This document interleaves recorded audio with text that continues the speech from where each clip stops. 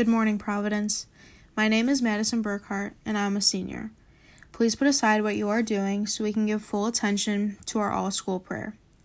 Dear God, as you know, there are many things going on in all of our lives right now. With Christmas and finals approaching, we can oftentimes get caught up in the stress of life and lose focus on the things that actually matter. So God, my prayer to you is this. Please help the Providence community to not worry about things that we can't control. Help us to realize that even through the chaos, you are always there to guide and comfort us.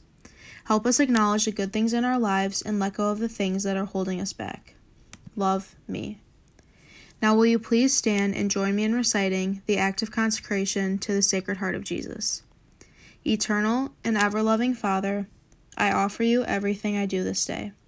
My work, my prayers, my play, all my thoughts, my time with family and friends, my hours of relaxation, my difficulties, problems, distress, which I shall try to bear with patience.